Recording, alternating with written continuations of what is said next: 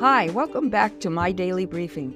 This is Gwen Diaz, and I hope you're enjoying the podcast and discovering that the Bible really does make sense when its stories are told in chronological order.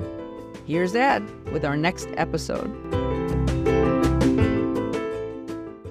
Hi, it's Ed again. Let's go right to episode 119, titled, David Deals with Saul's Sin.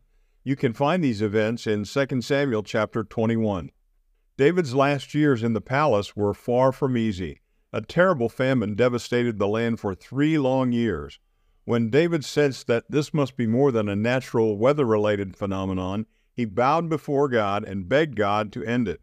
God informed David that while Saul was king, he and his family had broken a covenant that Israel had signed 4 centuries earlier. It was a peace treaty that Joshua made with the Gibeonites, soon after he led the Israelites into the Promised Land. However, instead of honoring the treaty and protecting the Gibeonites as the treaty had stipulated, Saul and his family had tried to annihilate them completely. Now, in order to end the famine, David needed to make things right with the Gibeonites and receive their blessing. So David summoned the few Gibeonites who remained in the land and acknowledged the terrible wrongs that had been done to them. He asked what Israel could do to reconcile this matter. David offered to give them gold and silver, but the Gibeonites did not want money. They wanted revenge. They wanted to do to Saul's descendants what he had done to theirs. They wanted to kill 7 of his descendants. So David captured Saul's remaining sons and grandsons and handed them over to the Gibeonites. He spared only Mephibosheth, Jonathan's son, because of the promises he had made to Jonathan. The Gibeonites killed Saul's descendants and hung their bodies on a hill near the tabernacle. Although David had moved the ark of God to Jerusalem, the altar and the tabernacle remained in Gibeon. Any Israelites going to worship God and make sacrifices could see the bodies of Saul's sons. When they did, they were reminded of the consequences of breaking a promise.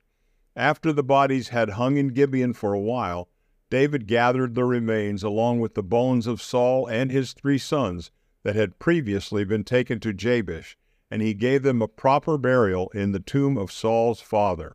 At that point, God finally listened to the Israelites' prayers. He sent rain, and the famine ended.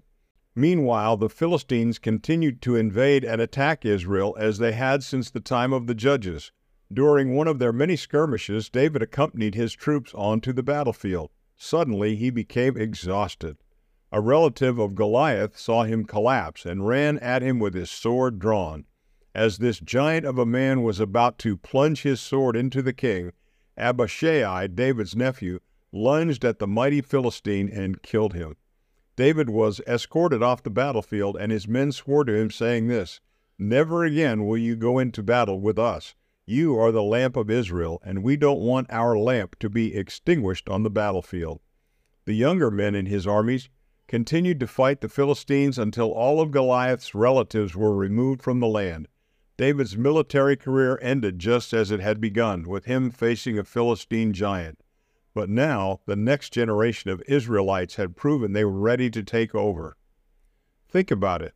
Are you careful about the promises you make? Pledges must never be made carelessly or taken lightly. Few things cause more pain than broken promises. Saul's family found this out the hard way. The nation of Israel had made a vow to the Gibeonites, and Saul had violated it. Numbers 30 verse 2 warns us, when a man makes a vow to the Lord or takes an oath to obligate himself by a pledge, he must not break his word, but must do everything he said. Any violations of our promises or vows must be made right if we want to receive God's blessings. Now go and have a great day.